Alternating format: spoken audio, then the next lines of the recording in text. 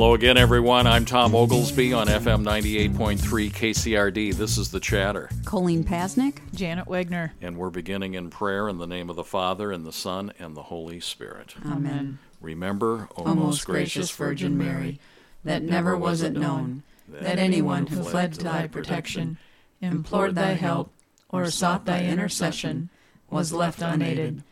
Inspired by this confidence, I fly unto thee, O Virgin of Virgins, my Mother. To thee I come, before thee I stand, sinful and sorrowful. O Mother of the Word incarnate, despise not my petitions, but in thy mercy hear and answer me. Amen. In the name of the Father, and the Son, and of the Holy Spirit. Amen. Episode 16, ladies. We haven't been canceled yet. No, but there's a growing list on YouTube of people that have been canceled. What are you seeing? Well, Sensus Fidelium, I think I'm saying that right, they were canceled from YouTube, and... I love when she speaks Latin. And what does that mean in Latin? Of course, I don't know. Right off the top of my head, you're putting me on the spot. Sense of the faithful, I think. Sense? How? Sense of the faithful. Sense of the faithful? Yeah, okay. Fidelium is faith. Faith.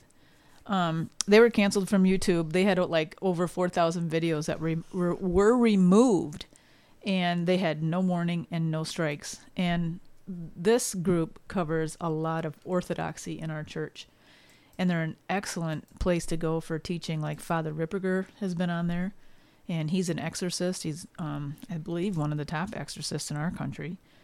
And what's all this attention to demons here anyway? Well, not the demons. I'll give him.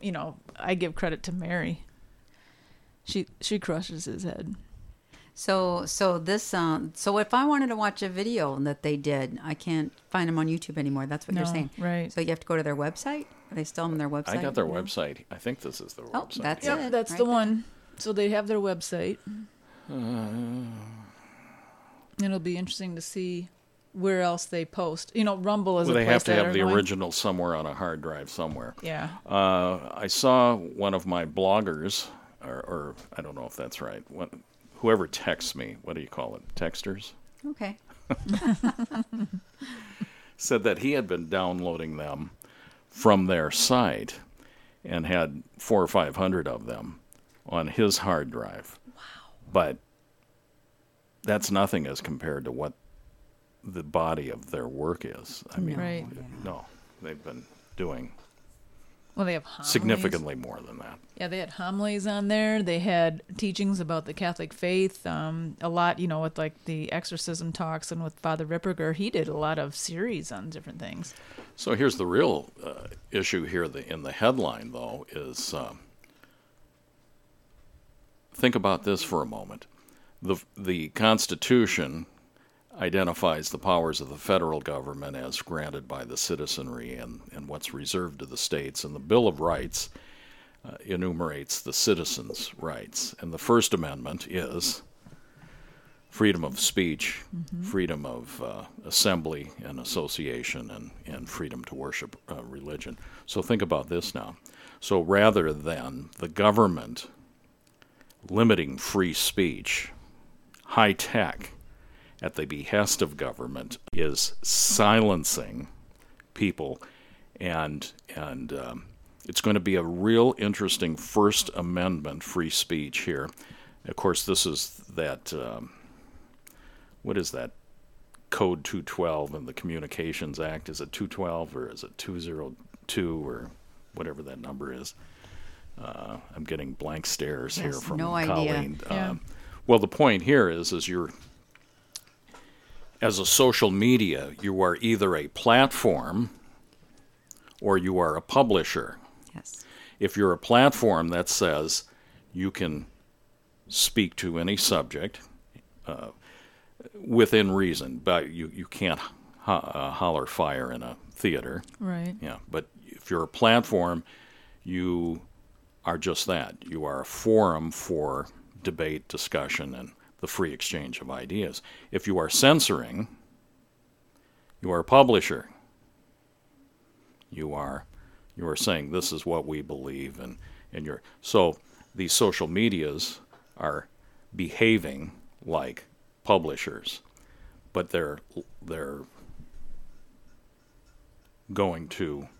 presenting themselves as platforms. That's right. Well, And some of go ahead. no, I was just going to say, and I think that there's a tax difference in the two.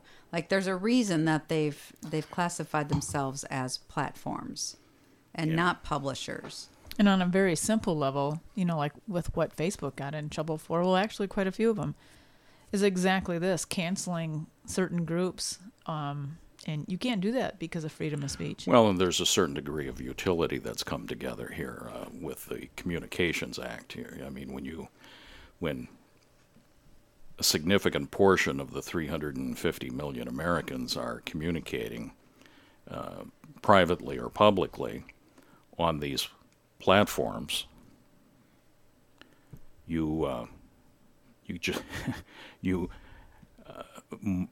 it's going to be a real interesting battle for the First Amendment here. It will be. And I think that the First Amendment says that government Well, that's shall just it. not. That's just it.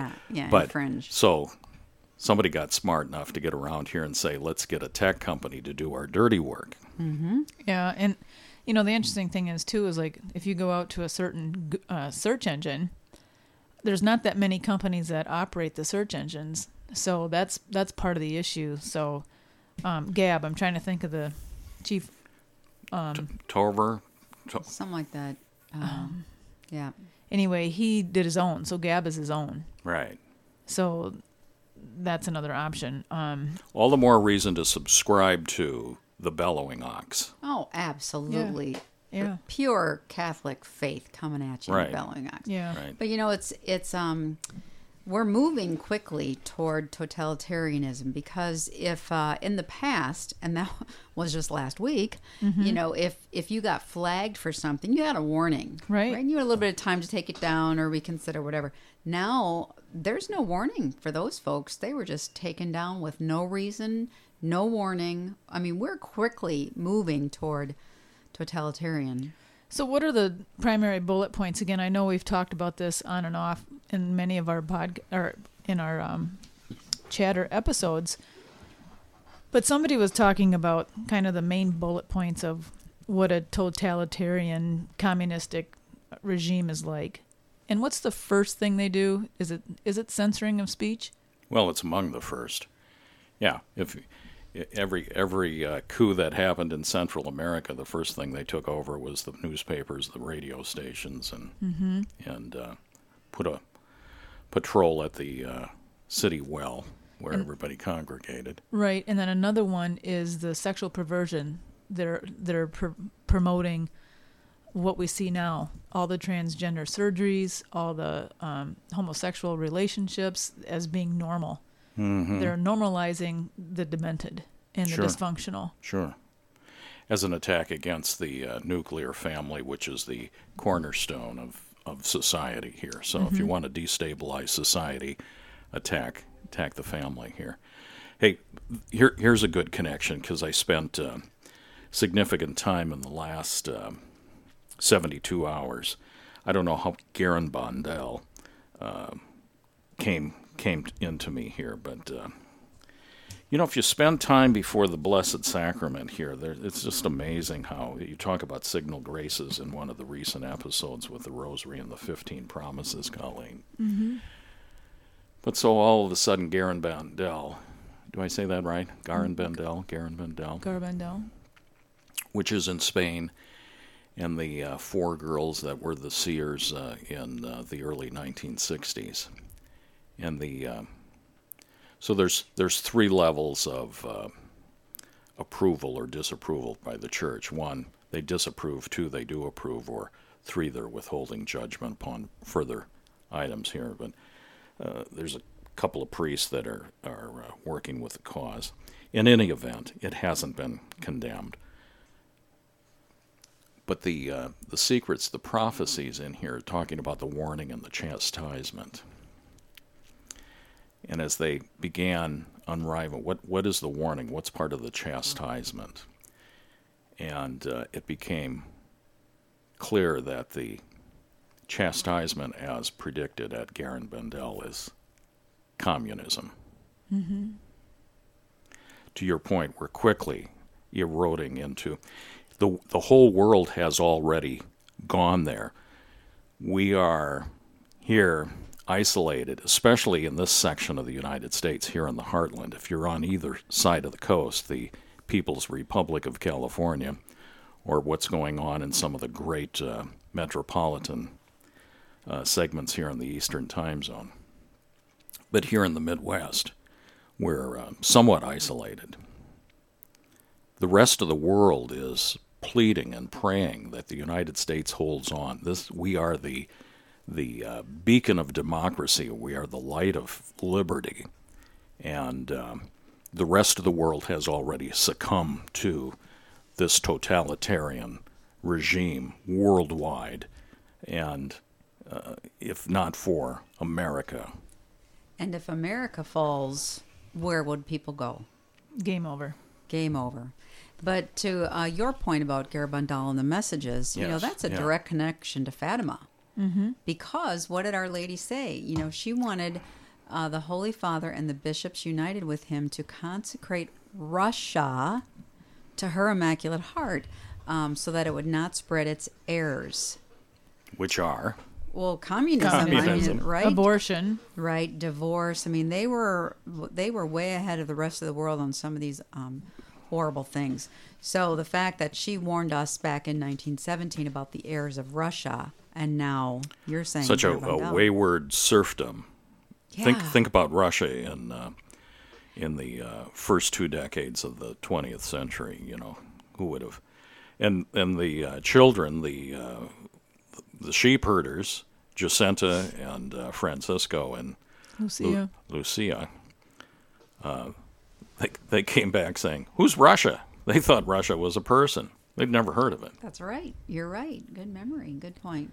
You know, I think these apparitions are, you know, in our Catholic faith, in the Catechism of the Church, it teaches that in order to have salvation in the Catholic Church, you're not forced to have to believe in these apparitions. But I know for my own self, it's really deepened my faith. Because one, I studied the apparitions, a lot of them, Fatima, La Salette, Garabandal, and even some of the contemporary mystics and seers I try to pay attention to. And I'm not really drilling down onto one, because you have to be careful. There's nothing that's been revealed that hasn't already been revealed in Scripture. That's the most important thing that people need to remember. I don't want to get to my immediate judgment and look Jesus Christ in the face and have him say, "Tom, I sent my mother to you and the rest of Portugal and Spain and wherever, and you said it wasn't worthy of consideration." Yeah. I mean, think about that. I know. You know, like how many times, one of the things that always makes me cringe is at Fatima, she said that I would like the 5 first Saturday devotions to my Immaculate Heart by reciting the Rosary, meditating on a mystery for 15 minutes, and you can go anywhere in the country and not necessarily find a Mass that's even available on a Saturday. What gets me about those kinds of things, though, is think about that. I don't have time for 5 minutes, and yet you look at your. We're wrapping up the big grilling season here, the outdoor parties and all of that, and you look at what people spend their time on. You know, what'd you do this week? What are you going to do this next week here? Oh, I've got to go to this ball game, and have you seen this Netflix deal? And there's a series. They don't have shows anymore. They have series, as I understand, although I did dump my Netflix connection. Attaboy. But the point is, we've got time for all of this, and yet, as Vince Mize proved, you can pray a rosary in 16 minutes. Yeah. And those 5 mysteries. Reverently, by the way, he does. And I just, you know, the thing that breaks my heart in some of this is when people say that, you know, you don't have to buy into them in order to be saved. That's true. But the thing is that the apparitions are pointing to the gospel. True. You know, and they're also, Mary is going deeper, it's talking in these apparitions. Pick one, I don't care. My son has been offended much is the common message. She's weeping. In La Salette, also, she was a very sad Mary in one of them, in the Fatima, in one of the months on the 13th because she appeared on the 13th. And then for those people who don't believe in hell, I think it was the July apparition of Fatima on July 13th where the kids, she showed them hell. And Jacinta was so overcome by it that she spent the rest of her life trying to save souls from being lost to hell. That's right. And the thing that I cannot understand is how the church, on one hand, can approve the apparitions at Fatima, which they did, right? So on the one hand, the church says, those are apparitions worthy of belief. And yet they didn't do it. Right. I don't get that. I really don't understand. If they say, yep, that truly was the Mother of God, she proved herself with miracles, those apparitions, those messages can be approved, can be believed. We approve those, but then they didn't do what she asked. That's mind-boggling to me. The other thing that's mind-boggling to me on that same level is 70,000 people were at that event in the Cova in Fatima in Portugal. If you have 70,000 people show up here, it's called a sporting event and it's news. In a rainstorm. In a rainstorm, and the people were dry. And not only that, put every dry cleaner within 30 miles of Fatima out of business for a week. And they weren't all believers when they went there. A No. lot of them went to scoff. Atheists. Some atheists, Communists. newspaper writers, communists, right? Freemasons. Miracles happening. Did I mention Freemasons? Yeah. Oh, that's we need to That's the go F into word. Freemason. We need to get to Freemasonry. Taylor Marshall talked about that being the F word. Yeah. Well, I think the point Colleen's drilling down here on is they're not the apparitions are approved, yet they don't take the initiative.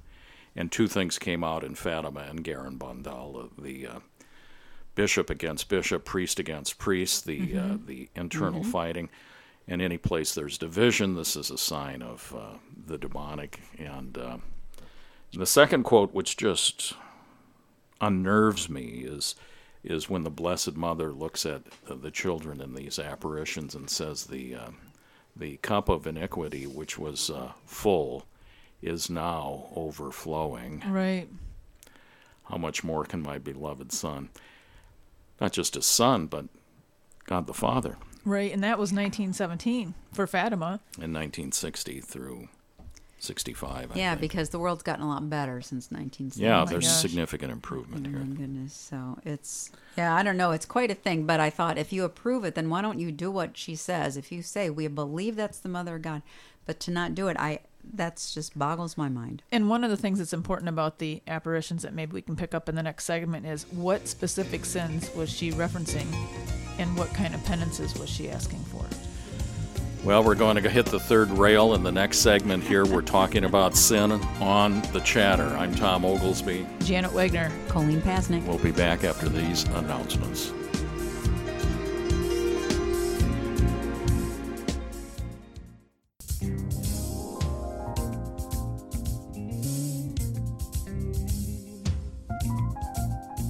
We are back. I don't know how we got going on the headlines there, but we dug deep, Janet. We did. That's We're- what we do. We had to call her off, Colleen, here, because she was ready to go right into segment 2. She was. We had to rein her in. Where'd we leave off there? We were going down the... We were talking about the apparitions, and one of the things that we maybe wanted to get into a little bit was... the Marian apparitions. Correct. The Marian apparitions, and then what specifically did Mary speak about in these apparitions as far as sin? And then what did she ask for as far as penance? Curious that each of them, we started talking about Garabandal, but then Akita snuck in there. Fatima, La Salette. La Salette, not to mention Our Lady of Guadalupe and Yep, Our Lady Lourdes. of Good Success, all of them. But Fatima seems to be the pinnacle of messages, but everything else, the messages seem to reinforce or amplify Fatima's message. Colleen, you had a couple of messages that you pulled up. Curious how that wardrobe, the dressing, came up. Talk about that. Yes, one of the words that Our Lady said to the children was, certain fashions will be introduced that will offend the Lord very much. Now think about this. It's 1917. They wear about 7 layers of clothes at the time, in 1917. right? And hats and everything, and skirts down to the ankles. And gloves, right? stockings. Right. So Veiled in church. Yep.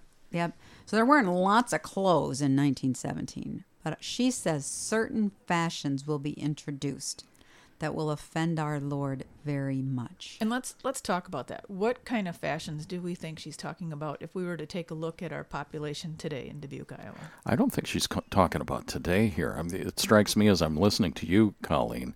This is 1917, the second decade. What was right after that? The roaring 20s. Right? Yeah. And the dress code did change a lot. You're right, Tom. Right. In the 20s, the roaring 20s. The dresses went above the knee. Dresses went up, the flappers. I mean, that was, think of The Great Gatsby, think of a lot of immorality, drinking. It's almost like a lot of the elbows, 60s. a lot of thighs, a lot of A lot of flesh being shown. That was in the 20s. It's almost like a preview of the 60s a little bit, right? As far as morals. But then the Great Depression happened. And that kind of pulled everybody back.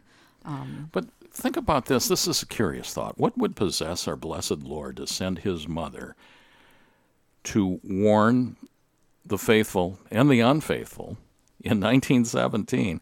What happened? This is the 20th. What happened in the 19th and the 18th century? What was going on then with respect to morals? Because a lot of this, the warnings center on the subject of morality, eh? Mm-hmm. Yes, absolutely. Go deeper on that. So we have a few things that happened in 1517, right? 400 years before Fatima. 1517, we know is the year Martin Luther broke from the church. 1517.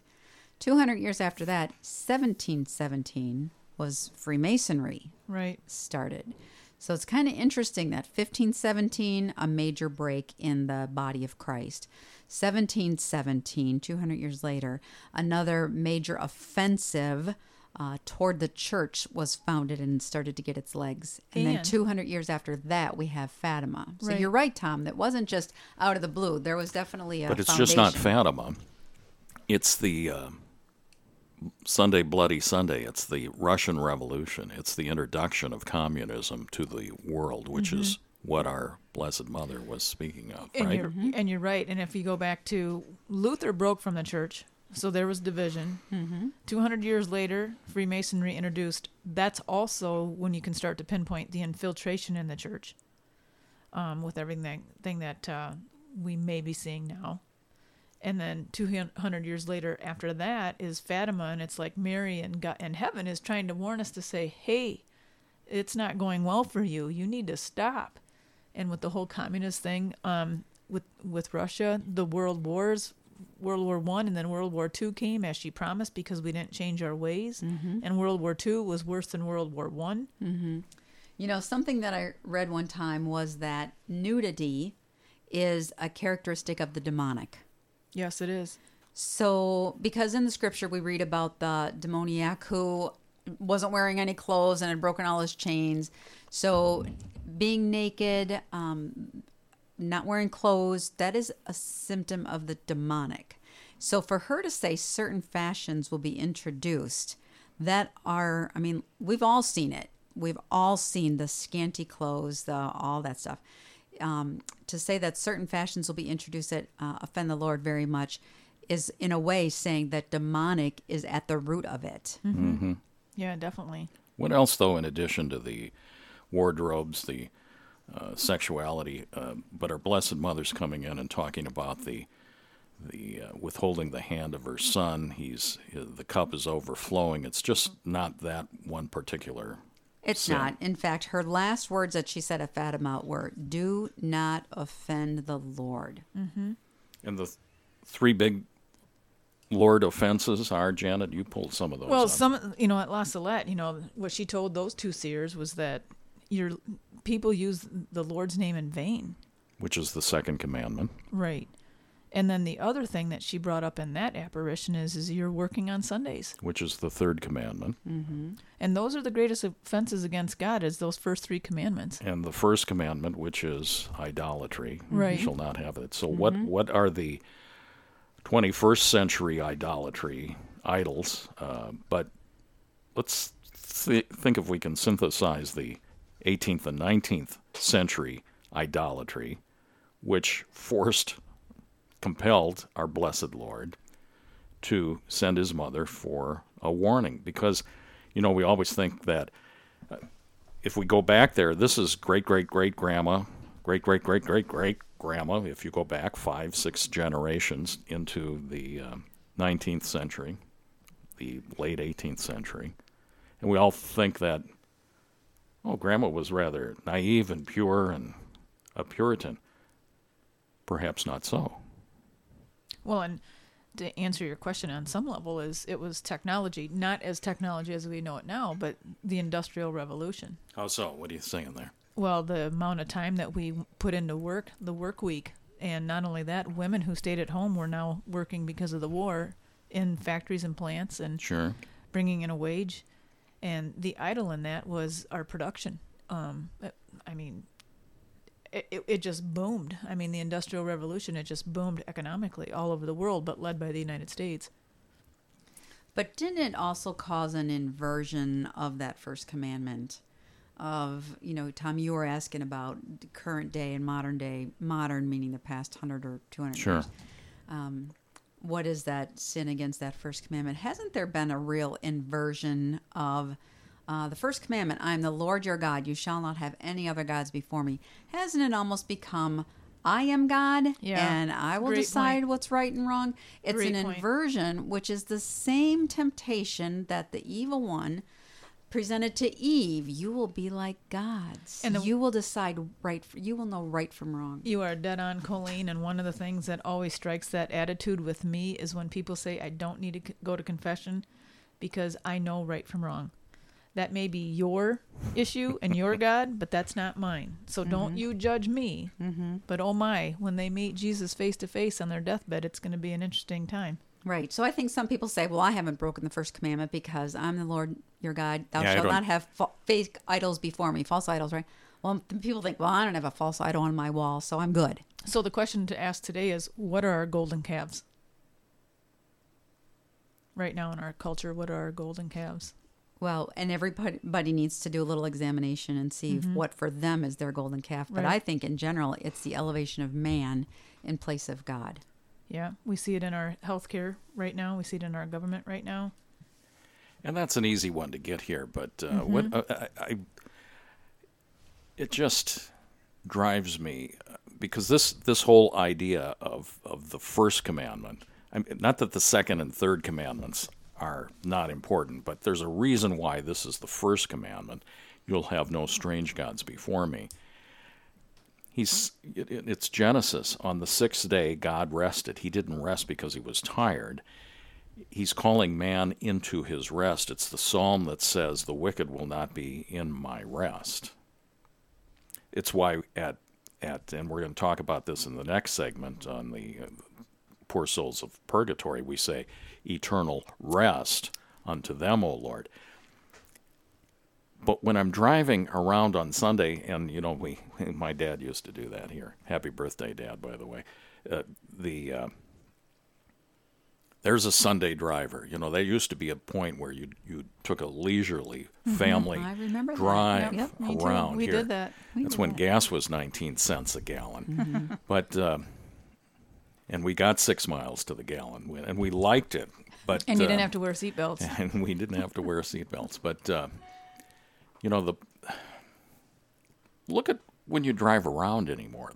There's guys out there, they're mowing their lawns and all of that. And I get that. And I'll say, well, that's the only time I have to do it. That's not what we're called to do. Isn't Sunday a time to spend time with God, to be in his rest, and to spend it with family? Yes. Absolutely.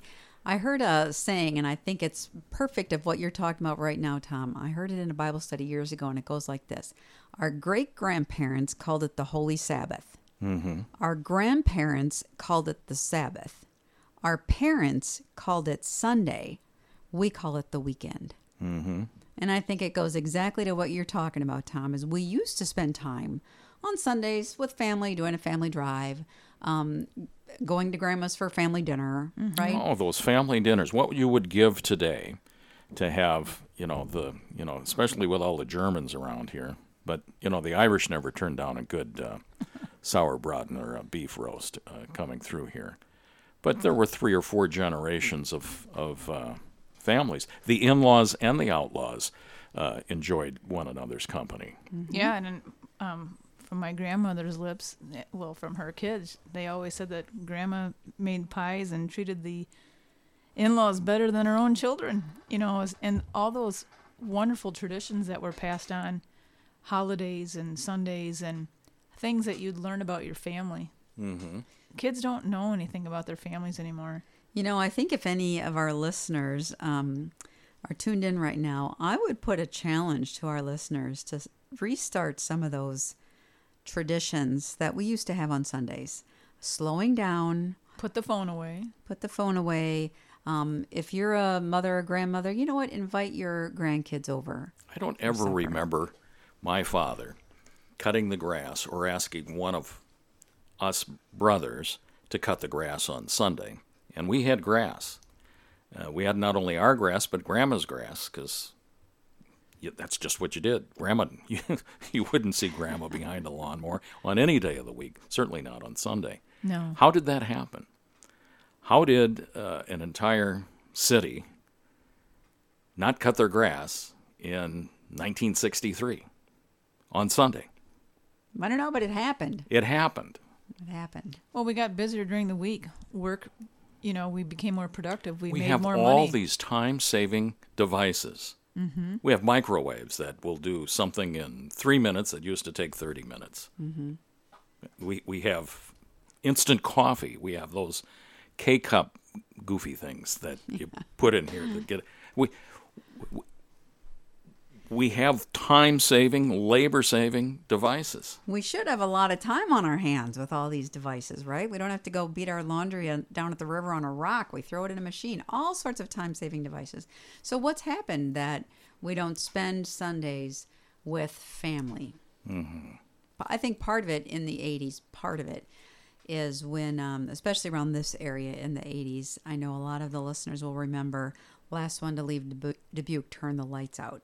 I know they will remember that. And that's when I left in 86. Yeah.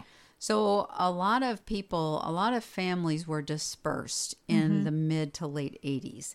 And suddenly, instead of everybody living in the same town or even the same county, suddenly now you've got kids in California, you've got kids in Vermont, you've got kids in Texas, all over the place. That was the great exodus, wasn't From it? Iowa. Yep. They left for Texas, Colorado, California, North Carolina. Yep.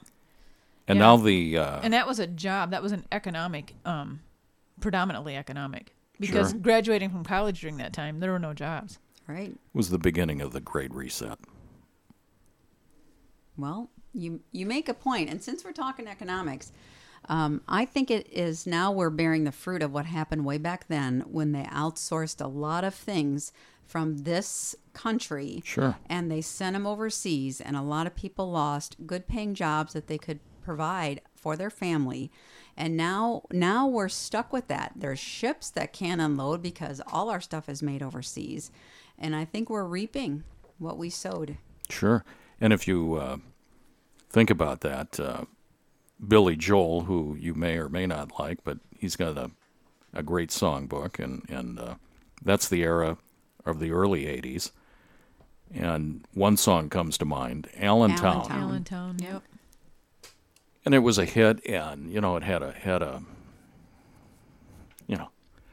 how did Dick Clark say, hey, I give it an 87, I like the beat. But, if you listen to the lyrics now, as you say, I mean, because not that I didn't listen to the, but I didn't know where Allentown was in the 1982, but now when you play those lyrics back and think about that,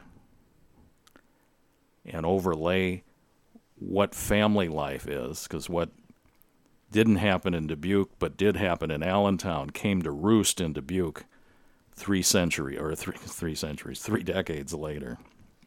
Absolutely, and it has really the family's really taken a hit from that. So what do we do? Well, that's a great question. How do we restore it? That's a great question. Because, the family is the cell of society. And if the families are not working correctly together, if the families are blown apart, your society is blown apart. Well, and to drill down quickly, what we're really getting at is it's the constant battle, the constant fight between good and evil. It's not conservative against liberal. It's not Republican against Democrat. It is a loss for the one true authoritarian, authority, which is God Himself. It seems to me though that family Sunday here, as I replay that here, was blessed to have a couple of grandmas, being the oldest grandson. But the day started early. Sunday started early, and it started with potatoes and the ovens were going and everything like that. But and church is a big church that you just hit it, Janet. You're stealing my thunder. It was church at 7 or 8 or yeah. I mean, 9 o'clock was the late mass. And you were considered lazy. And you were lazy if you're going to sleeping in mass. here. Yeah, Grandpa will go to the 9 o'clock mass here, but that's how the day started, and then dinner started right at noon.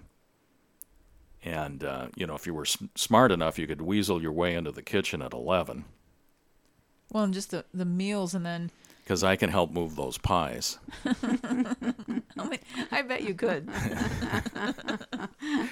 Yeah, these are in your way, Granny.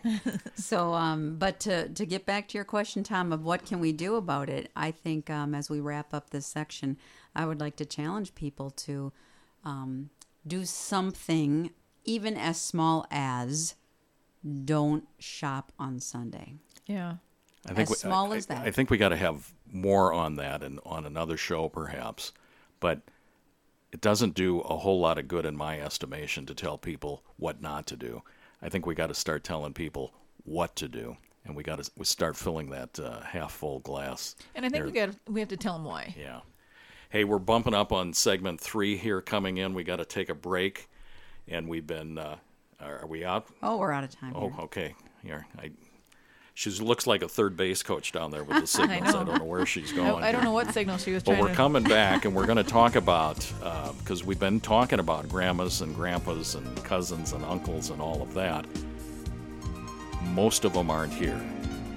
And we're going to talk about the souls in purgatory when we come back on The Chatter.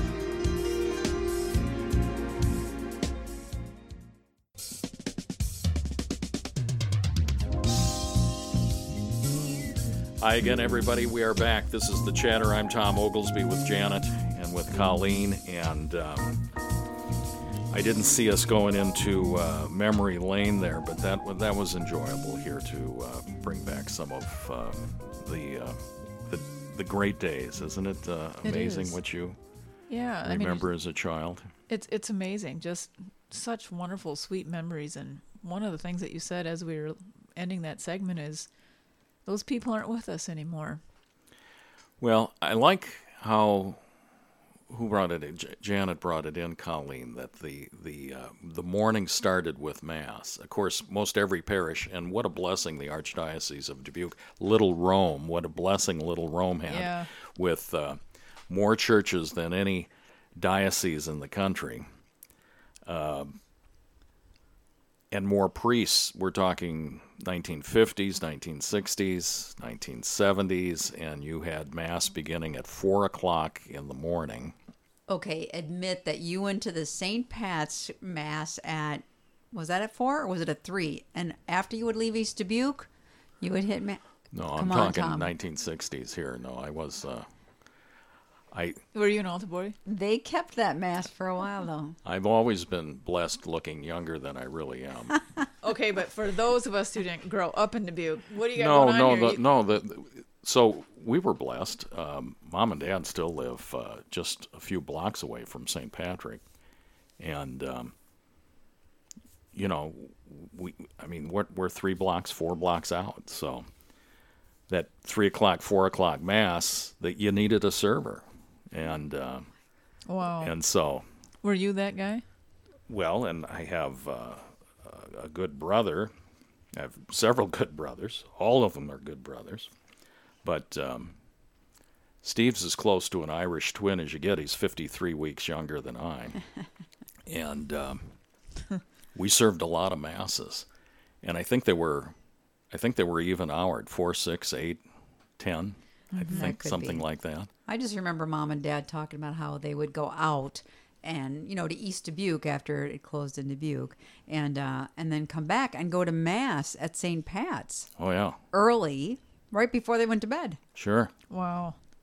So, because East Dubuque, all the bars and restaurants were open until 4 o'clock in the morning? I can attest. There was some snoring going on in some of those pews back then.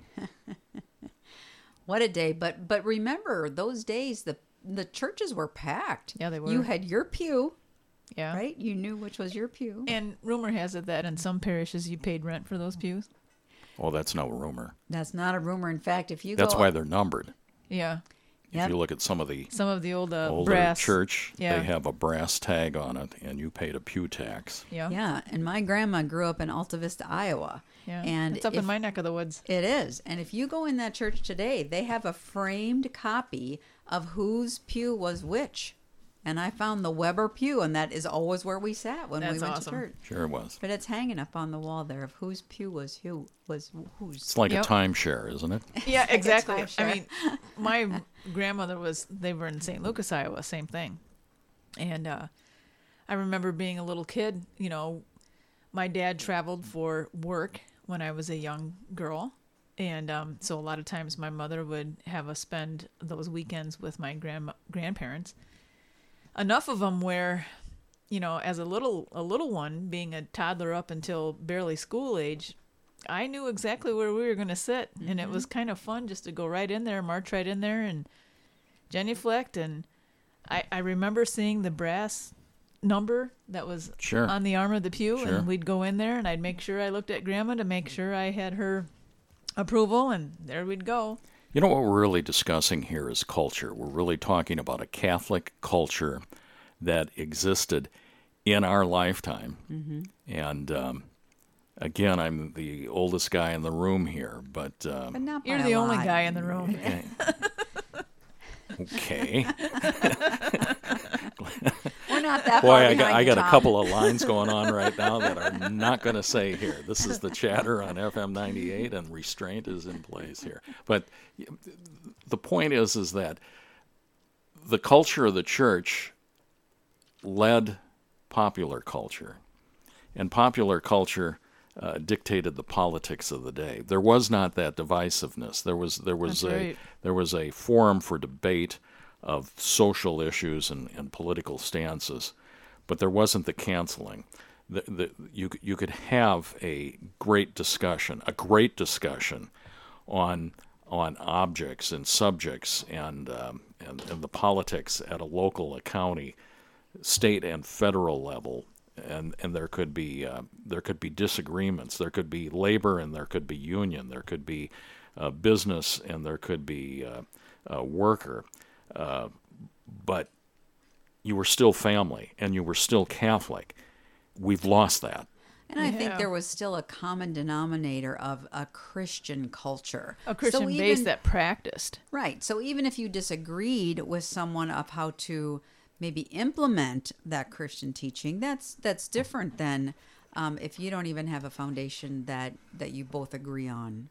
I think that's a big difference. I think that was such a blessing then, because even now I run in a bunch of different groups, and the number one challenge is you don't have any foundation when you get into there's some no groups. critical thinking. There's no critical one, thinking. There aren't the there's skills of common. critical thinking. Yeah.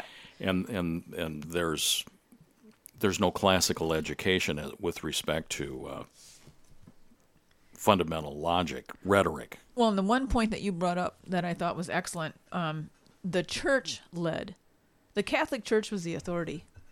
Irregardless, especially in our diocese, the Catholic Church was the authority. The Protestants even respected that. Sure. The Protestants looked to the Catholic Church for leadership. Right. And so often, if you have conversations around the water cooler, it might have had something to do with the homily. You had a common ground for thinking. And not only that, you didn't sell out so quick. Back then, you used to, if there was a difference, you'd be like, all right, you're my brother, you're my sister, you're my cousin, you're my coworker, whatever title you want to pin on someone. The reality was is you didn't walk away from the water cooler when you were offended. You weren't offended. You could discuss talked it out. Issues. You didn't attack people. Mm-hmm. Right, right. You were able to have a critical thinking discussion on the issues without killing your cousin or your brother. Exactly. And now people start crying and they take their toys and go home. And I'm like, seriously? That was no fun. No. That was no fun. Doing that. But that is one thing that's missing is that cohesiveness of having that like-mindedness that was rooted in the church. It's infected families. It's certainly got to our society, but it's lacking in our church. Mm-hmm. And when the church does not lead, it's the use it or lose it axiom here. If you don't teach on morality, critical thinking, when the Blessed Mother has to come at the behest of her son and say, let's talk about the first 3 commandments, there's something going on. Mm-hmm. Not recently, but for now hundreds of years. Mm-hmm. Right. Yeah. So if we don't jump into this, Janet, here, because Colleen is just, we've been promising listeners for a couple of weeks here, and this is going to air. We're recording in the middle of October, but with editing and scheduling and all of that here, we're probably, 7 or 14 days out, Colleen? Right. We're about 12 days after we record a show. But it goes on the air about 12 days. So. And the big deal is everybody's going to think it's Halloween, but the biggest deal is All Hallows Eve, and it's All Saints Day, All Souls Day. Let's talk about that, and let's talk about the uncle who is not sitting at Grandma's table on Sunday afternoon. Yeah, and I do want to talk about that because I think this is one of those Catholic culture things that we were just talking about that's kind of gotten lost. Mm-hmm. And it's a beautiful practice. And so this show should be airing on October 30th and 31st. And so I'm not sure if many of our listeners realize that they can make visits to the cemetery November 1st through 8th and pray for the souls in purgatory, and there is an indulgence attached to that. And I remember the first time I heard that, I thought, what is that all about? Yeah. But we were talking about people that aren't around the dinner table anymore, or our grandparents that have gone before us. And the Catholic Church is so beautiful. I think we mentioned this in the last episode. We've got the Catholics on earth, or the church militant, right? We're still fighting out and working out our salvation. And the Catholics who have died and are in heaven are the church triumphant. They've made it. But there's a church called the church suffering, and they are the souls in purgatory. And we can pray for them and they can pray for us, but they can't pray for themselves. So what a beautiful act of charity to think of those souls that have gone before us, marked with the sign of faith, as we say in the Eucharistic prayer, who might still be suffering in purgatory. Okay, so can I stop you right there? Absolutely. I think our listeners need to understand a baseline here, and two baselines. Number one, what is an indulgence? I think we need to understand that, because there used to be some confusion where you could buy your way into heaven by getting indulgences. Only if you're building a cathedral. All right. And then the other one is I'm not sure a lot of people give credit or credence to purgatory anymore because of how they canonize their loved ones. When they die, they go right to heaven. So I think it's important to talk about that. That's horrible. It is horrible. It's not horrible that we want our loved ones to be in heaven. That's we a good want thing. That. We want that. But there's such importance here, and I don't want to lose sight of what you're talking about between the two saints, or the All Souls and All Saints Day. But if we back up when we say, if you go to a cemetery and you do these prayers, is because I'm kind of baiting you for what you're going to talk about. But before we get into that, what is an indulgence? So an indulgence, okay, I'll just give the church definition, right, and then we'll just talk about in normal language about it. So the church says that an indulgence is a remission before God of the temporal punishment due to sins whose guilt has already been forgiven. Okay, now that's kind of a mouthful. That's wordy. That's wordy. That's churchy wordy. So between you and me and Tom here, what does that mean in reality? Well, break it down. What she said, it's a if then, and the if is if your sins are already forgiven. Read that again, Colleen. Yeah, it's a remission before God of the temporal punishment due to sins whose guilt has already been forgiven. So this is the whole point that continues to get lost because it's not being taught. And again, if your parish is offering 15 minutes of confession on a Saturday afternoon or by appointment, you got two options. Talk to the pastor and put a blue light up and say, we're open now for more than 15 minutes, or find another pastor. And I mean that, because sins need to be forgiven. That's the second part of that. Once your sins are forgiven, it's not a get-out-of-jail free card. There is temporal punishment. It's the story.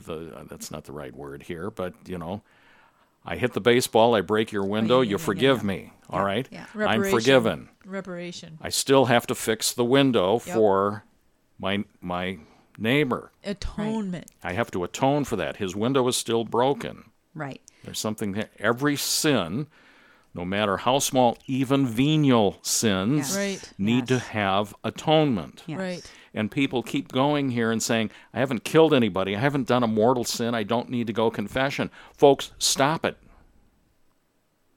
This is the time of the year where the church calls us back to reality.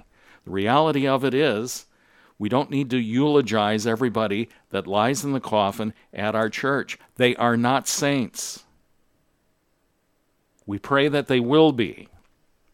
Exactly. Get your soul to confession frequently. If you washed your car as frequently as you wash your soul, you'd have no trade-in value. Right now, a lot of you, your souls are junkers. Stop me if I'm going too long. No, I think it's a great point. And we don't want anybody's souls to be junkers. It's not that we say these things because we want to be fire and brimstone or condemning or judging. We want everybody to be driving a brand new Cadillac. I mean, we don't want junkers. We want our loved ones to be in heaven and saved. But we just can't say because we want it, then therefore it is. Well, and the thing that is so interesting is I think we've lost sight as a culture in our Catholic Diocese of Dubuque specifically. Everybody, it seems like when you have a funeral, it's like the thing to say, oh, they're in a better place. Oh, they're in heaven now. Oh, I have an angel in heaven. That's almost heresy. It is heresy. It is heresy. You do not go to heaven to become an angel. No, angels are spirits that are totally definitive in and of themselves. But here's the thing that really just gets me is people stop going to cemeteries when they bury a loved one because they chalk it up to being, that's it. No, that person just had a birthday into eternal life somewhere. Let's pray to God, at least they got to purgatory. And the thing is, we hope. And then the thing is that if they're in purgatory, we need to be praying for them. And one of the best ways to pray for them is to have masses said. So, yes, exactly. So let's back it up. Where does it start? With the sacrament of confession during each of our lives, including frequently. What does that mean? Once a year? No. Twice a year? The church teaches once a year.